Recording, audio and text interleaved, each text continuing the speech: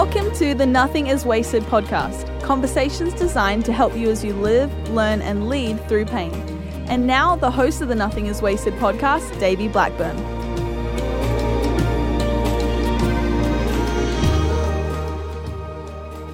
Hello, welcome to the Nothing is Wasted podcast. My name is Davey, and joining me are co-host Mel. Mel, there are times when we have such a good interview that we have to extend it into a two-parter, and that is the case in our interview with Rachel and Simon Henry. I agree. I am so thankful that they were able to stay and share more details so that we could have two parts to this. I needed more. One episode just wasn't enough for me. Yeah. Well, what, the listener doesn't know is that we usually stack up interviews, 2 or 3 at a time on a particular day. We had one cancel on us, so providentially, although we were disappointed about the cancellation or the postponement of that interview, we'll definitely get that one picked up. It was really providential that God allowed us some space to sit in this interview because it was such a heavy interview. And if you listen to the first part, you know that this was a heavy thing. And if you haven't listened to the first part, definitely go back and listen to the first part of the interview before you listen to this one. Pause what you're doing, listen to that first part. But also know this, that as you're listening to that, you're going to want to listen to it without the company of kids. This is a heavy interview where we talk about some topics that may not be age appropriate for your young ones. And also, if you have walked through some trial that involves some kind of sexual abuse or anything of that nature, you're going to want to be forewarned a little bit that this may bring up some things. It could be really heavy for you, but I also think this could be very healing for you if you allow it and you lean into it in the right space here. I agree.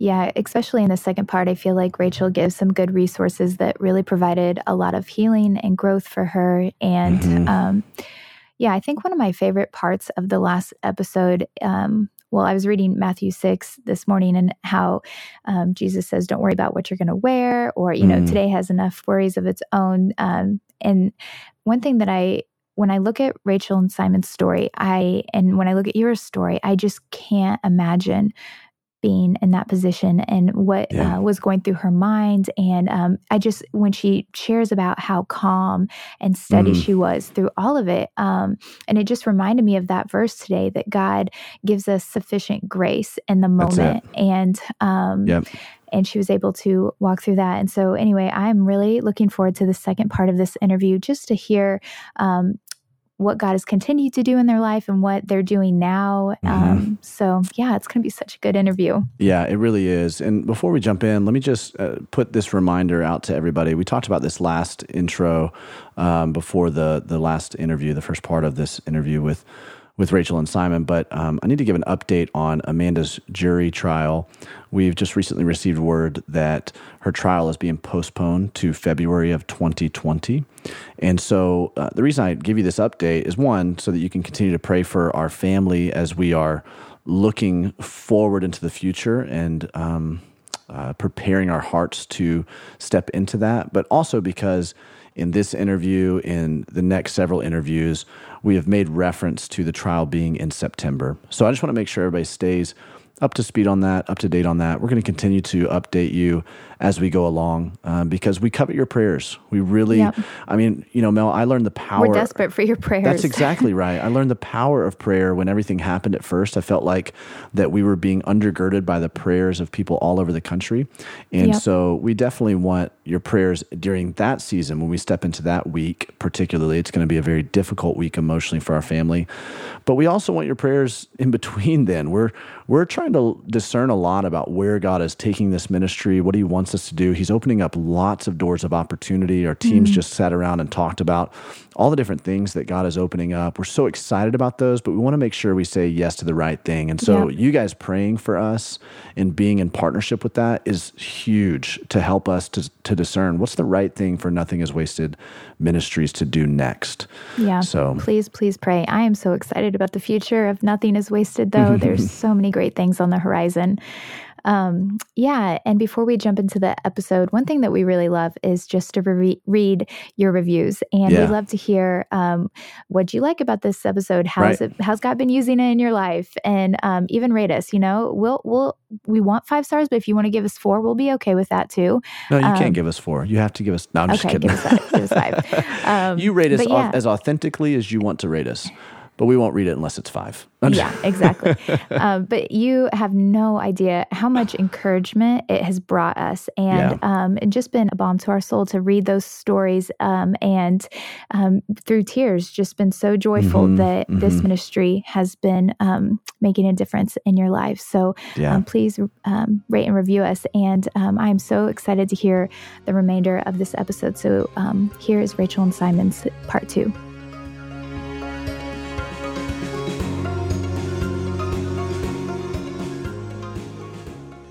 We're back here with Simon and Rachel Henry for the part 2 of our interview. And guys, part 1 was just absolutely incredible. But I want to kind of start here and go back to something you said in part 1 about some of the immediate aftermath of this incident and how you guys already said you didn't want to go back to live at your house, but immediately you had a family take you in, and it happened to be the exact right family. I mean, such a providential thing of God to bring this family into your lives, to have them bring you into their home. And I'm sure that was impactful. You alluded to it earlier. Talk to me a little bit about why what happened in that season. Why was that so impactful to have obviously this guy with massive credentials to be able to walk you through this? But can you walk me through a little bit of what happened in that season? Yeah, we were actually already good friends with him. They had walked us through some other things. His wife was actually one of my main professors in college, so we already had a relationship with them.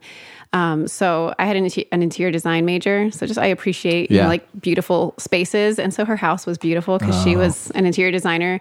So just being in a beautiful space, first of all, was healing. That's kind of I think we take that for granted. I think that's kind of important. It is in the healing process. Is the aesthetics of your surroundings. That's very true. Because it puts our kind of, I don't know why, I don't know the science behind it, but it feels like it eliminates things. Like it helps you to really zero in on what you need to be there for. That's really true. Focus in on what exactly. And so you see some of these retreat places, they're just beautiful retreat centers, and you're like, is there a reason behind this, a purpose behind it?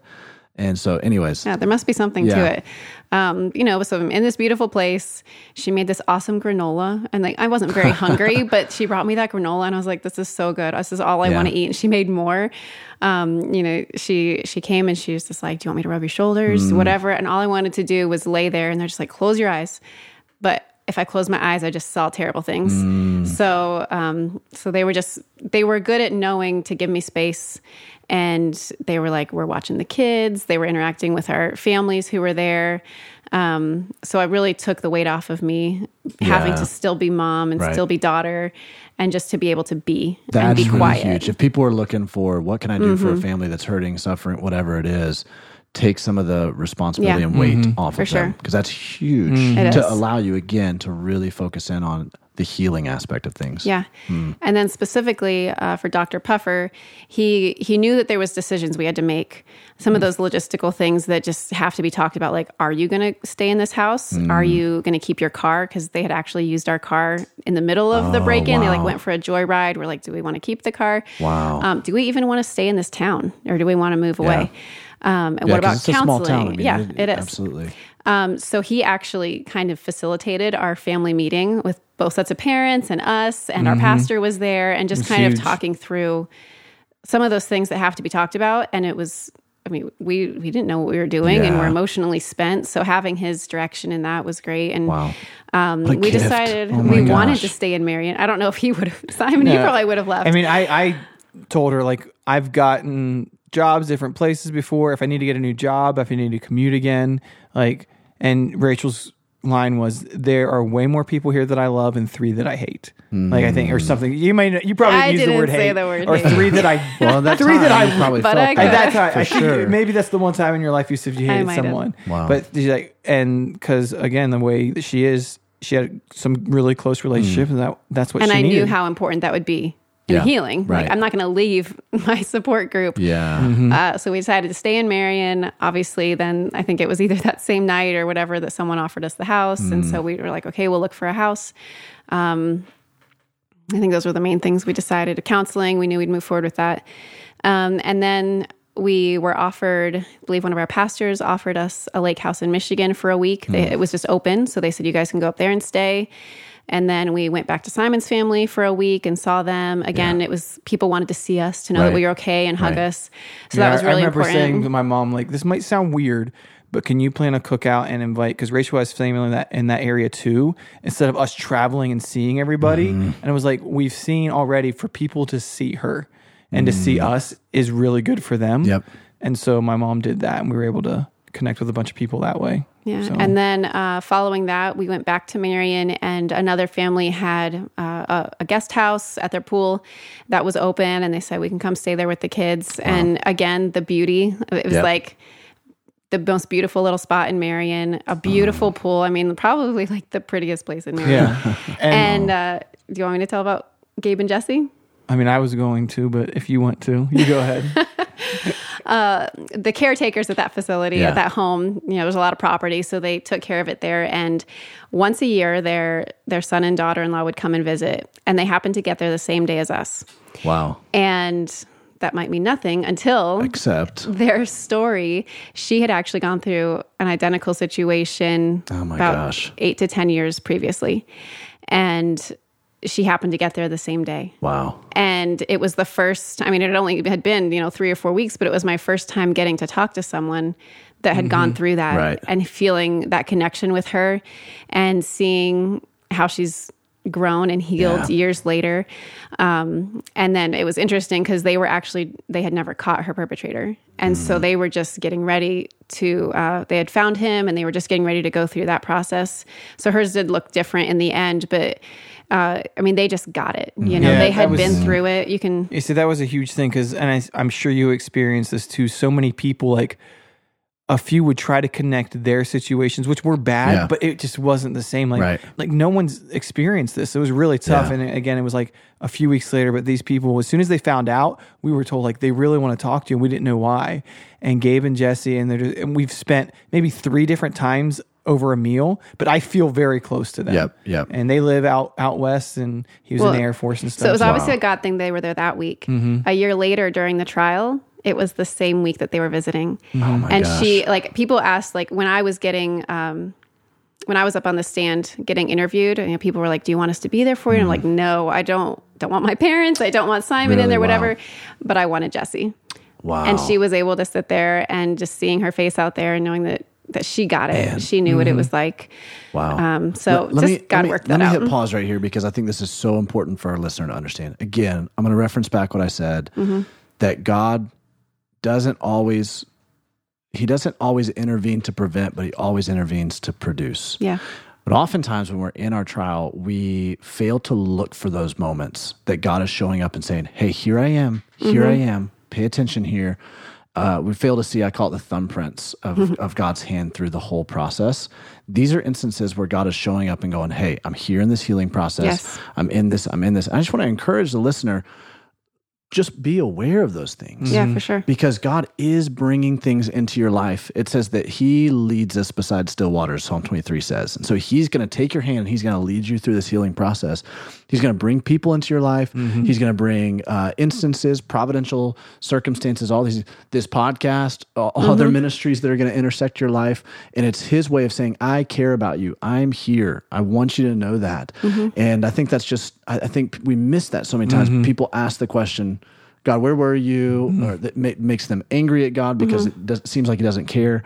And God shows up over and over saying, I care about your situation. Your pain matters to me. Yeah. So sorry, I just wanted to interject because I think that's so important. And for other people to realize that once you've walked through this, God's going to use you as a person that he's putting in someone else's path strategically to go, oh, this might be even the reason why or the meaning behind. I don't know if there's ever a reason necessarily why, but there's meaning behind it, right? It's like God's using this now and catapulting me into a situation where I can partner with him in the redemption process of this by ministering to somebody else in this.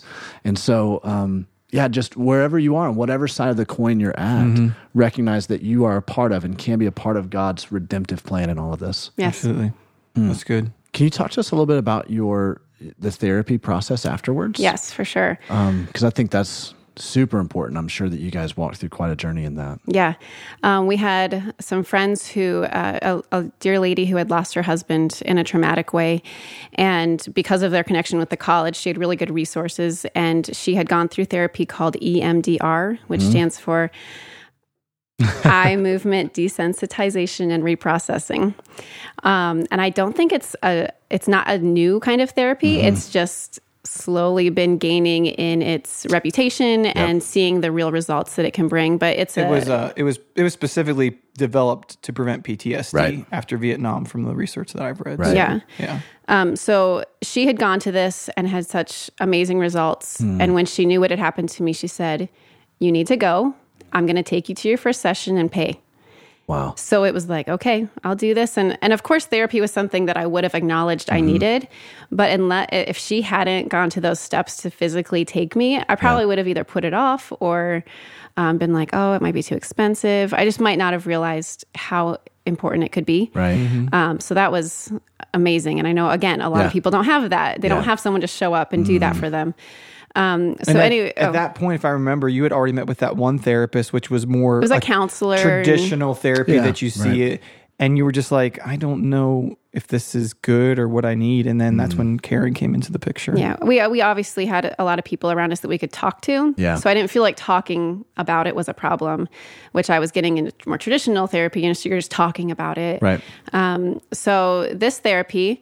Just to get the science of it a little bit. Basically, every memory moment that you have when you sleep at night, you're in the EMDR or the, what is the sleep that you go through? The REM. REM sleep cycle. Yes. Thank you. So when you have that sleep cycle, it takes all your memories from the day and it files them in a way that makes sense to your brain. Right.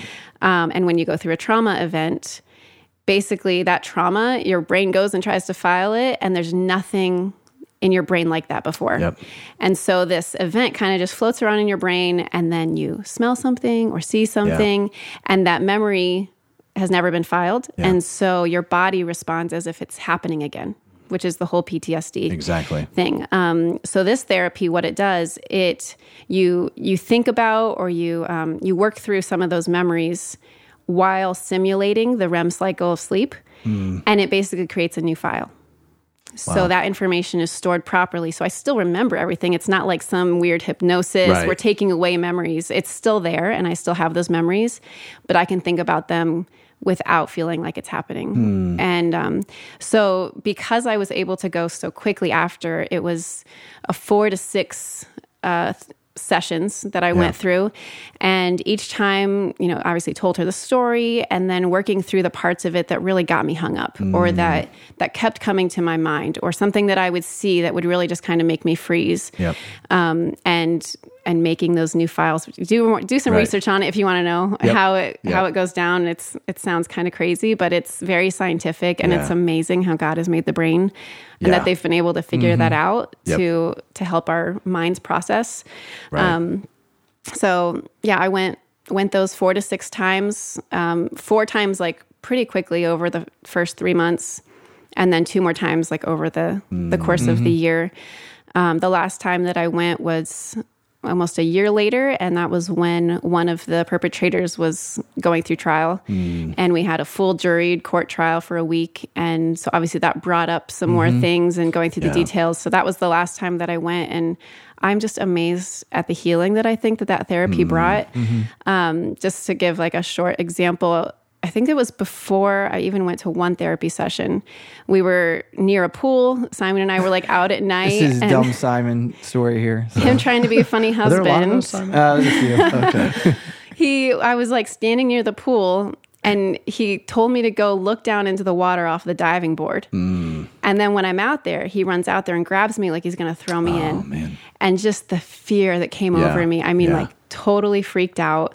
And he thankfully did not throw me in. He realized. The point was, obviously this never happens in our lives. It's a fun husband-wife thing. But I'm like, this is the weeks following. Yep. Yeah, this is just stupid. Yep. Wow. To do that. Well, you forget. Like there's moments where you're like, wait a minute, I can't believe I want to joke around with her and have fun, but she screamed like I've never heard her scream. Like I was like, oh, this is a serious scream. Yeah. I'm like, immediately I'm like, oh, that was dumb. I'm sorry. Yeah. Anything that induced fear like that, I couldn't handle. Right. So I know for sure that therapy has helped with that. I used to have a real problem seeing like men's hands, especially if they met the description of those men, and just not being able to like take my mind away from that, just like fixating on their hands, and that's not there anymore. Wow. And obviously time has passed now too. So like 5 years out now, I'm able to see also how time heals. Yeah. But that therapy, having it that soon was amazing. And the thing is, I know that it can be effective whether it's immediate or years later.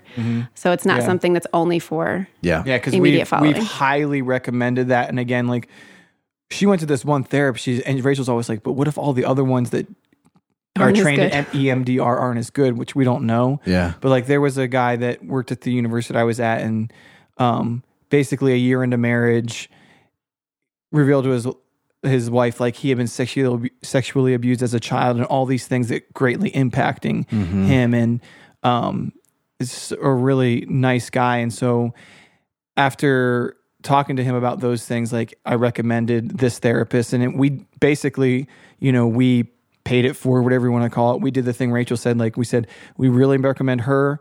That's where Rachel went. We're going to take you. Actually, we didn't take him, but we paid for his first session. And he was like a month or two later, he's like, I'm actually seeing 3 therapists right now. And that's by far like been the most helpful to go through some of those things. And 5 years later, he has now got his graduate degree in counseling and actually just got that certification because it was so impactful for him. And so it's just been really neat. And we've several people through the years now, we've recommended that too when we hear their stories. Well, EMDR is gaining a lot of traction right now. And I think there are a lot of maybe, especially in conservative Christian circles, that would shy away from it, or they would be, because like what you said, is this like some kind of, like, is this some kind of witchcraft or new age thing, or what's going on? And I think it's really important to note the fact that just like surgery from a surgeon, it's a common grace that God has allowed us to discover how the body works, and we can now heal through surgery. It's the same kind of thing. This is not necessarily anatomy from the conventional term, sense of the word. It's psychology.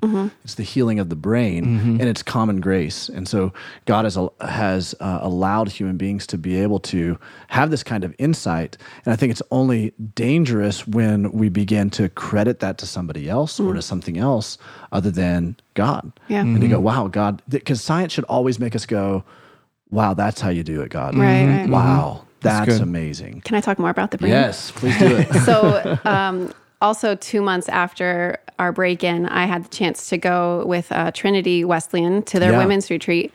I was invited to go along, and Dawn Kolaw was speaking, Mike's mom, and she's a psychologist. I don't know her credentials, but she basically had this whole thing of the study of the brain and about the chemicals that are in our brain, like the chemical wash, DHEA and cortisol, and how when you're thinking negative thoughts and self-pity and I can't believe this happened to me, all the bad things, it keeps the negative chemical, I can't remember which is which, if it's DHEA or cortisol, but it keeps that negative chemical wash in your brain. And when that's actually there, it is almost physically impossible for you to heal. So as long as you're having that mindset, you really can't expect healing, right? Because some people think, why have I not gotten better?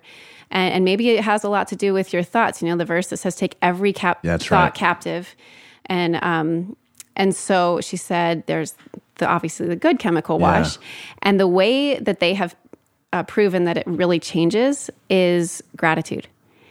And so she's like, if you are feeling in that mindset, you can't get yourself happy in the Lord. You're just like negative on the day. She's like, make a list of 5 things, say them out loud, tell someone else, whatever. And that process of thinking about it and writing it and saying it physically changes the chemicals in your brain. That's amazing. And that can bring healing. And so Wow. It was amazing to me. And you already even mentioned Philippians 4, 6, and 7, don't worry about anything, but in everything by prayer and petition with thanksgiving. That's right. Present your requests to God. It's like God knew that Thanksgiving is what physically changes our minds. And now that science is digging into that and seeing like that can actually alter the chemicals in your brain. It's amazing. Well, and it's then like Paul follows it up with Philippians 4:8, which says, and what to put finally, on. brothers, whatever is true, whatever is noble, whatever is, and he makes all these things that are excellent, praiseworthy. Think about such things. Yeah. So we're not to think about, this is not, and this is where we have to, we were talking about this earlier before we were on air, the idea that pop psychology or secular psychology, they say a lot of these things, but they don't have God's word undergirding it. They don't understand where it all comes from. God's truth is God's truth. And so you have some people who are like, the power of positive thinking. And it's like, well, it's not that, because the power is in the Holy Spirit, but there is power in positive thinking, especially with having the mindset of a resurrection mindset of going, no, if we focus on, whatever we put our eyes on, that's what we're going to find. And that's because Jesus has raised from the dead, and he has empowered us through the Holy Spirit to also raise up from our circumstances by focusing on, not the storm, but focusing on our Savior. Yeah. So, and the element of that I think maybe it's hard to acknowledge when you're the victim is that it is a choice. Like it does take a choice to what you're going to dwell on, what you're going to think. Wow. And I have been in those moments before where I've started either replaying things in my mind or whatever, and I have to stop myself and say, no, like I'm not going to choose to think on that because I know that Satan just wants to keep me there in that fear. So but also asking God's Spirit to help you with that choice, right? Like we can't do it on our own, but yet we still have to. That's so good. We still have to be willing to make the right choice. Wow. So this sentencing process, you mentioned that the only person you wanted there was what was her name? Jessie. Can you talk to me a little bit more about, you mentioned earlier this was a very emotional thing for you. Was. And again, you don't strike me as someone who's super emotional. Simon does. He seems like a very emotive type person. Yeah. But I can imagine that it's emotional for you.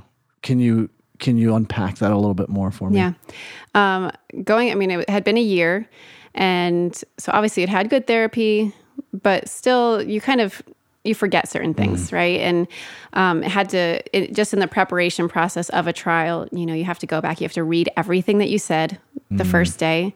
Some things I read that and I was like, really? Like, did that really happen that way? You just forget or you block it out. I totally understand. I remember we were about to go into a trial process. They postponed the trial, but the week before it was supposed to happen, they brought me in and had me read everything. So they had me just look over my original testimonies, the 911 call, all that stuff. Right. And that was unbelievably horrific to go through again. It is. Have you been through EMDR? I haven't yet, and so that is one thing we'll have to talk about for sure. Possibly doing that. I haven't seen. I've done so many other things. I feel like, but I feel like maybe the trial season I might end up needing to explore that. Yeah. But the what I was going to say is that I didn't recognize it. I was like, I don't remember saying that stuff at all. It's like it totally blocked and out. And some of the details, whatever, it's very vivid, the things that you have to tell. Yeah. So going back, you have to read through all that. It's just emotionally draining, kind of reliving it all. But then during the trial, I'm not allowed to be in there. So I'm my family was there. And so they're able to come and kind of give me snippets of what's being said. And I was able to be there, though, for the closing arguments.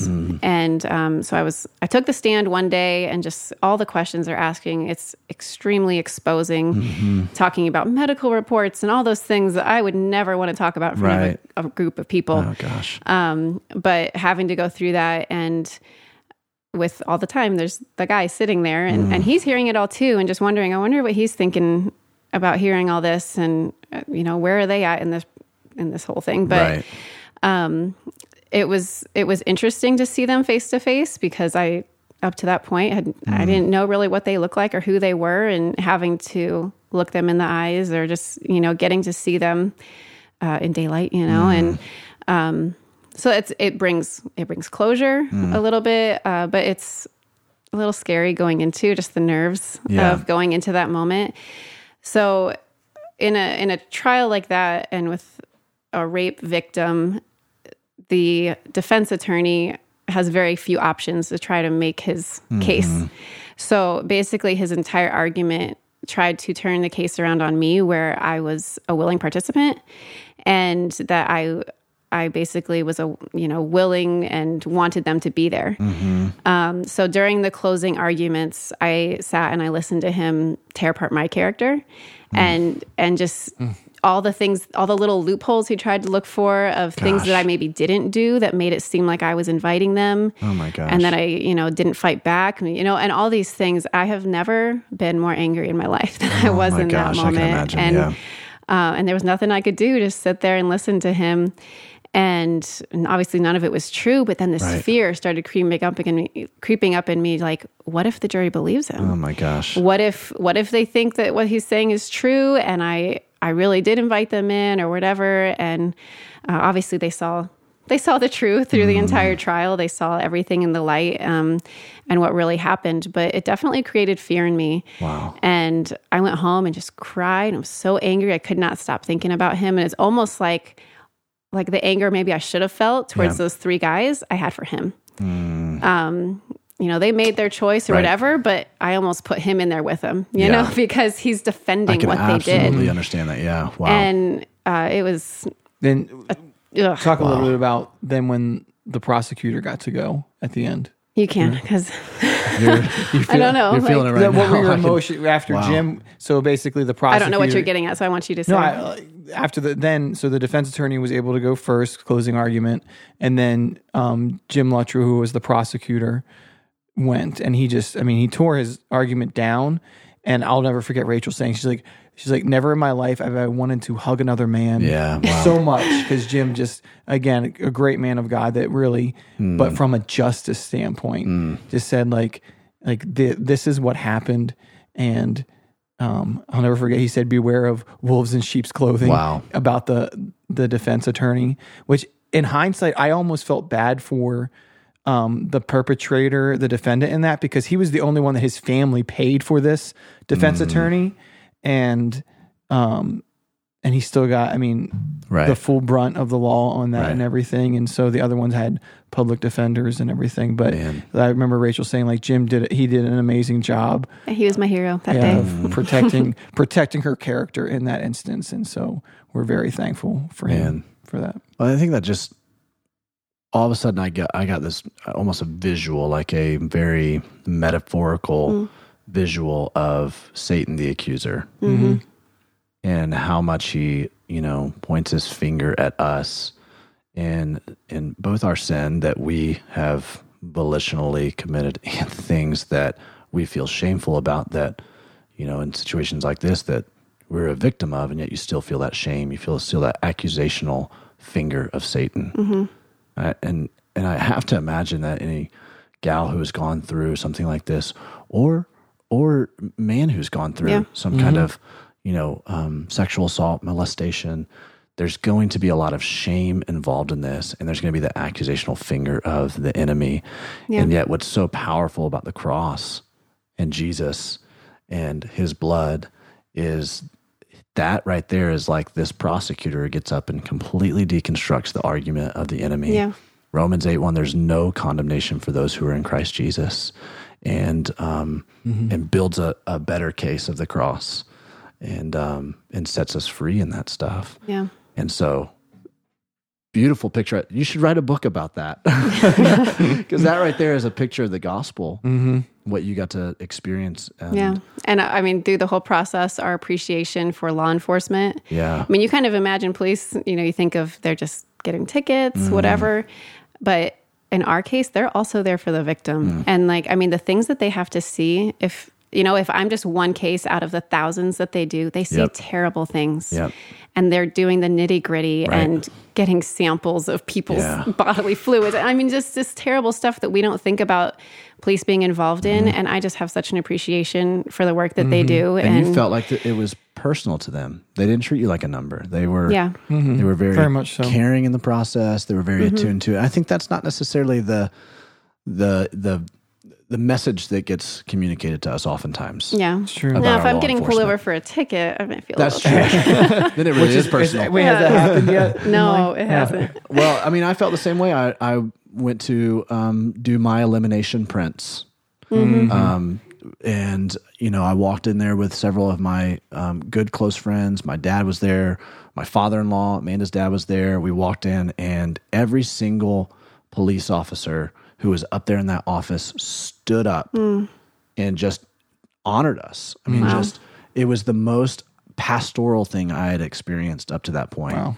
Was these guys, and then shaking our hand and just telling us how sorry they were Gives that me we chills. walked through this. Yeah, and it was like you don't recognize. I mean, there are folks who are in our service in our community who are being pastors in that community, whether they realize it or not. Yeah, Detective Robin was like keeping us updated in those types of things, but just very concerning. He'd been on the force for 20 plus years at least, and just a great guy and taking care of us through the process. And then a guy that we had gone to college with who was in the Marion police at the time, and this was at the trial, he was talking to me. He just said, like, over and over again, he's heard at the station, like, I don't see how these people are able to go through it like this. And he's like, I just want to scream. It's only because of Jesus. That's It's right. the only reason. That's right. And he's like, I can't do that. But we were able to do that. And hopefully that spoke to someone on that police force that maybe had never seen Jesus lived out that way. Yeah, that's so good. And so, Wow, that's so good. What a pretty cool testimony. experience.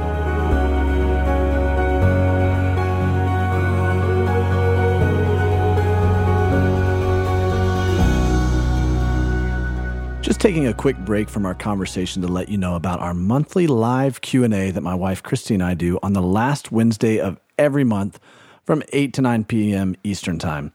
This live Q&A is exclusively for our monthly Nothing is Wasted partners, where we answer questions and chat about life, loss, love, leadership, parenting, and anything else you're curious about. You can access this live Q&A and all the past ones we've done by going to nothingiswasted.com/partners and signing up to be a $20 a month partner. This partner tier gives you access to all content in our $5 and $10 a month tiers as well, which includes bonus episodes, episode commentaries, monthly teaching videos, and more. So if you want to have a chat with Christy and I this month, go to nothingiswasted.com/partners to get signed up now. Let's jump back into the interview.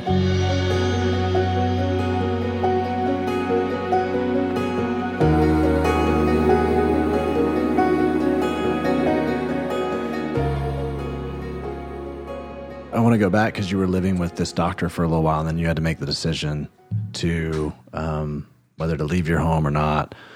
Ultimately, you decided to leave that home. What went into that decision-making process, and what was the? Now, I know at some point you shared that a house was given to you, so that was definitely part of.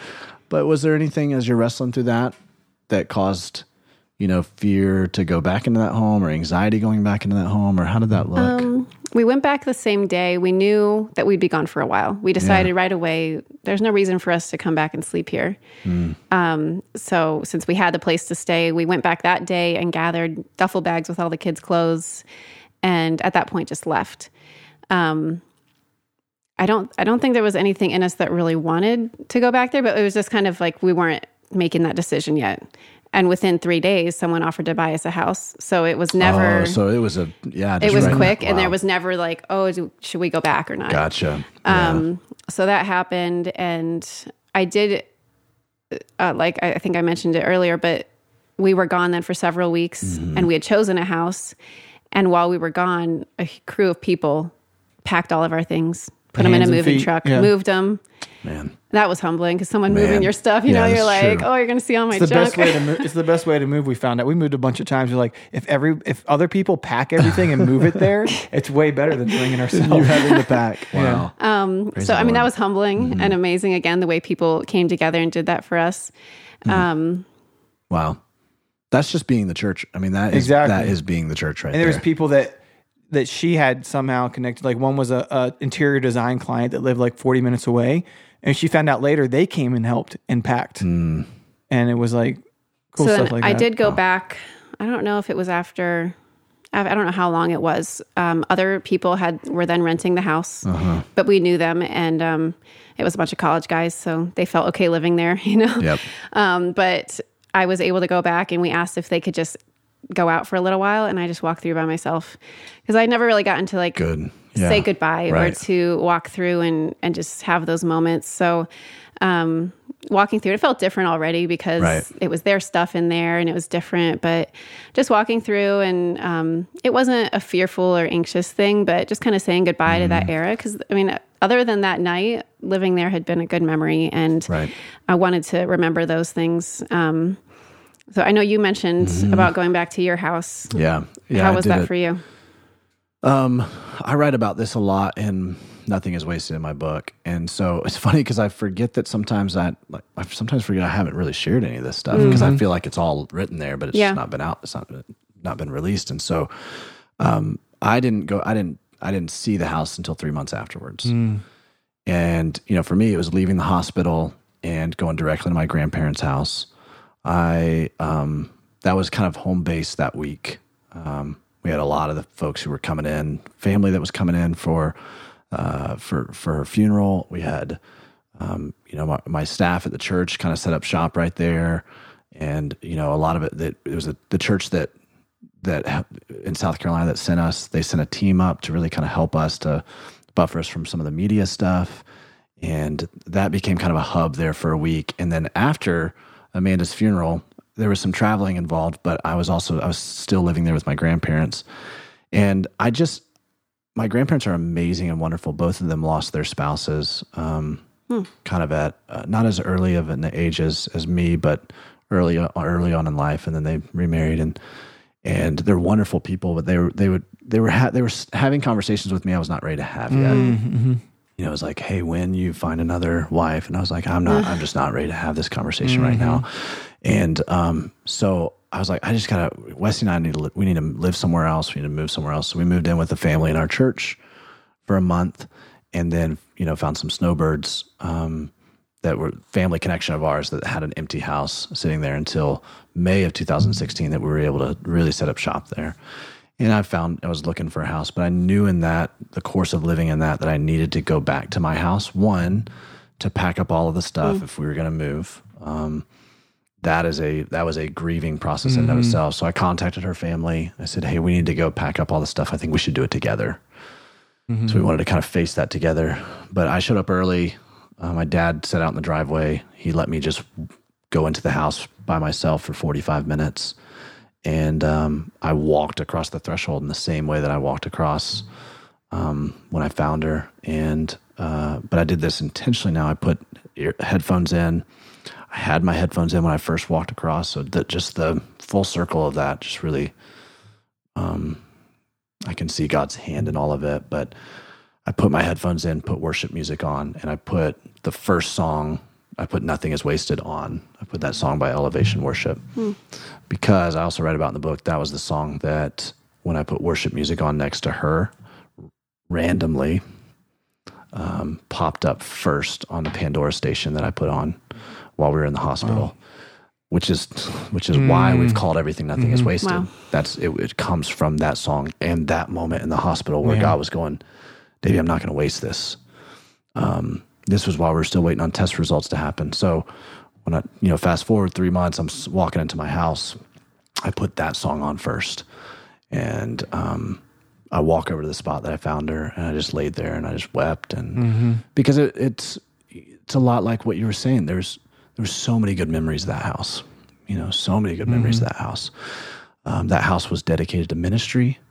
That's where we started our church. That living room was where we saw the first people in our church come to know Christ. It's just an incredible house, but that one incident had now marked it in my memory, and I knew that I couldn't let that continue to hold me captive.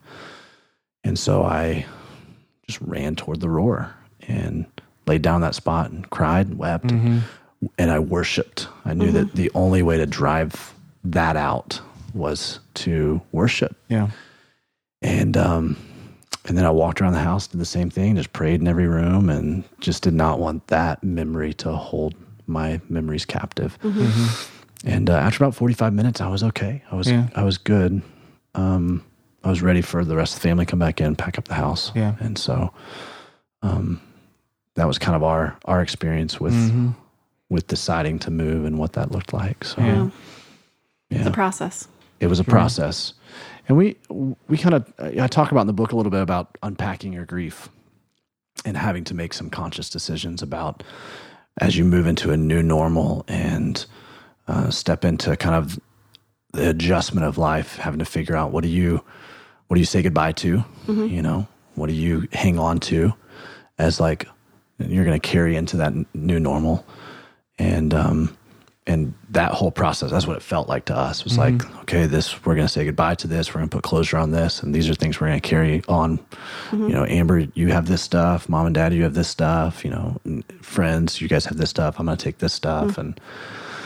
But it is a process for sure. And I think it's important. What I hear in your stories too is this beautiful balance of leaning into the fact that you stayed in Marion, the fact that you stayed around some of the spaces that could have caused a lot of heartache or PTSD. You leaned into those things. You didn't allow those things to have take you captive, and you reversed the process instead. You took dominion over that stuff. And it is funny looking back now, like, and I'm sure you've maybe seen this looking back, at certain points you feel fairly healed, and then time passes and you look back and think, I'm more healed now than I actually was. Exactly. And I think Marion was kind of that for us, because I really drove by our old house almost every day. It was on a main street that we had to drive by. And I could see it without getting fearful, but I would obviously always think about what happened, even if it was just a passing thought. Right. And so moving to Florida, that was 3 years after what had happened, and being away from that then and not driving by that and realizing I've gone weeks without thinking about it, and just more healing, more closure. So it's an ongoing process for sure. And as good as we think we're doing today, it might look better even a year, 5 years. Who knows what 20 years will look like? Right, time. He makes all important. Things beautiful in his time. That's so true. And when we moved to Florida, and we did have those great people and great support group back in Indiana. And so I had gone through for work, like this leadership development program through Giant Worldwide, life-changing with, I said, like, power of praying wife and the Holy Spirit. And we got to this point, was like, all right, God, what's next? Like, I'm working in higher education. It's not a good fit for my personality and so many other things. And we're praying through it. And this was the first time making a career move where Rachel and I are 100% on the same page and praying about moving or what to do next. And June 10th of 2016 was the final sentencing of the final two guys. Also our 10-year anniversary, like literally the same day. Oh my gosh, wow. And so we spent our 10th anniversary in the courtroom, closure. The first guy that went through a trial was sentenced. The last two guys that pled guilty, sentencing that day.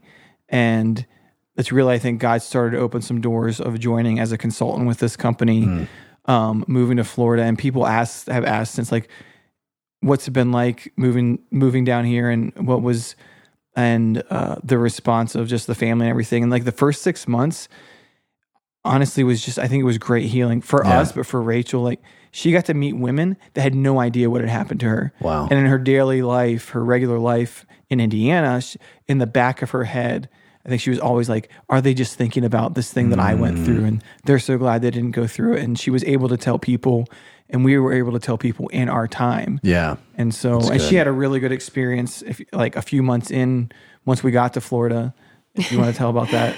Well, it's different when you're living with people and they all know what you went through, and then suddenly you're in a setting and nobody knows. Yeah. And you feel like this is a really important part of who I am today, and nobody knows. Right. And wondering, when is the right time to share this? I don't just want to suddenly be like, well, guess what happened to me a couple of years ago?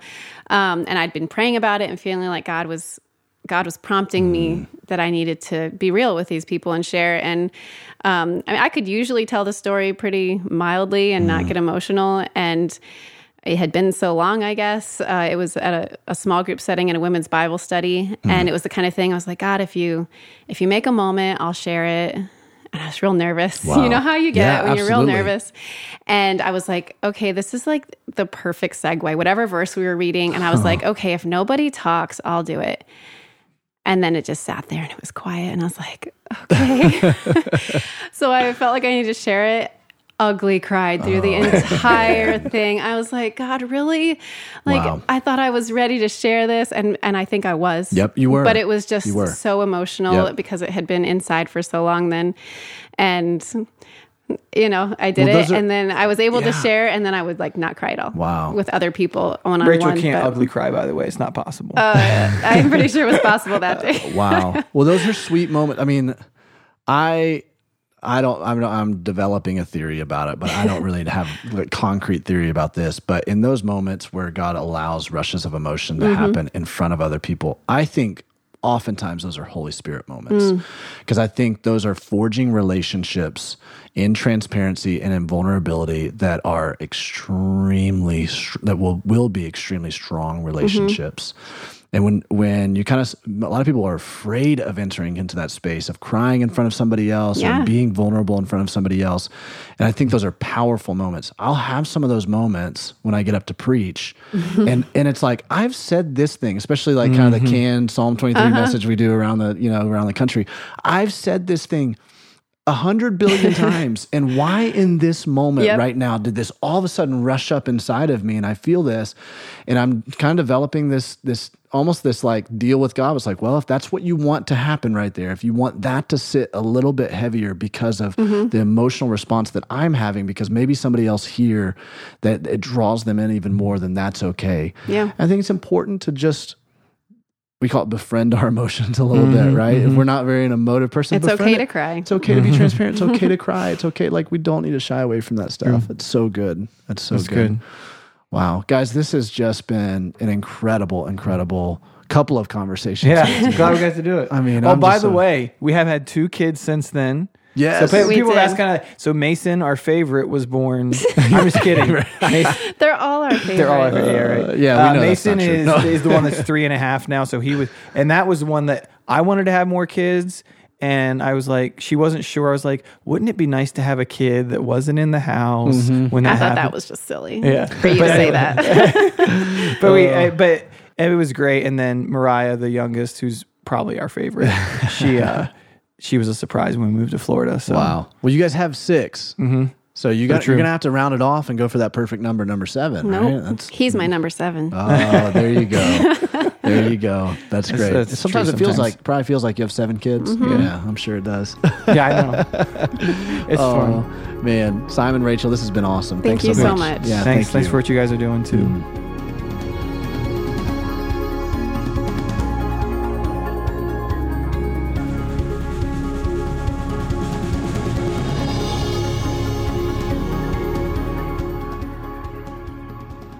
Wow, part 2 was, man.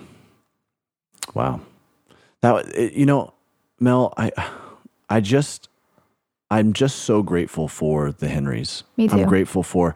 I could not believe the resolve that I was hearing from both of them, but especially from Rachel. Like, just this even keel resolve. And I want to reiterate, she talked a bit about this type of therapy that she did. And you could tell that there was major healing that has happened in her, because she was not, anytime I talk about something that, walking in and finding Amanda, as traumatic as that was, when I talk about that, I still have these, really, it's hard for me to talk about that.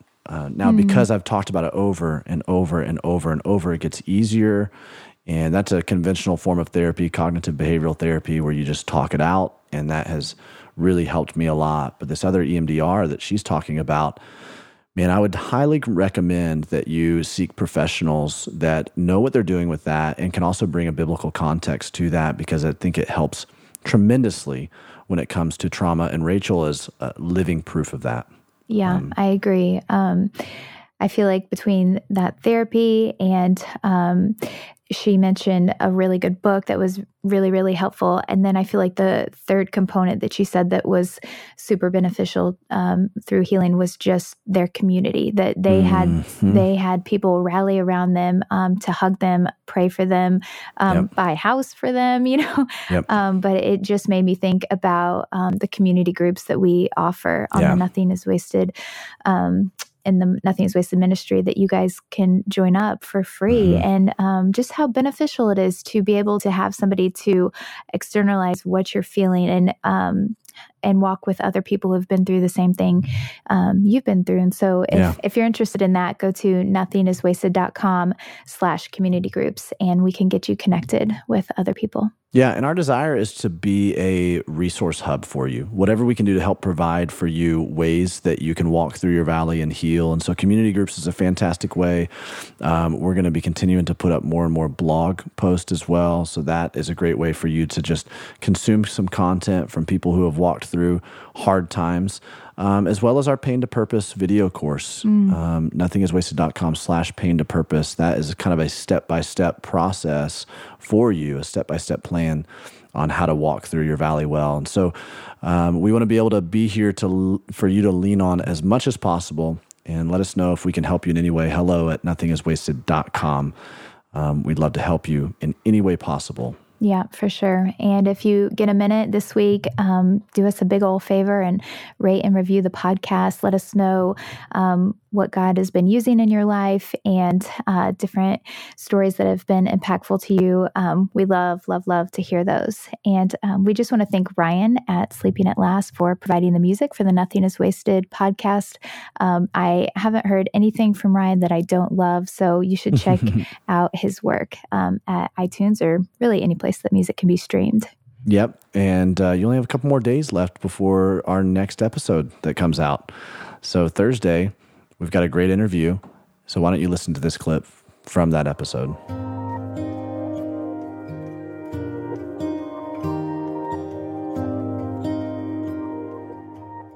So I grew up, South is my main context. I grew up in North Carolina from the coast, moved here to South Carolina, and I've only ever known Bible Belt. And I am pro Bible Belt. I'm not bashing Bible Belt.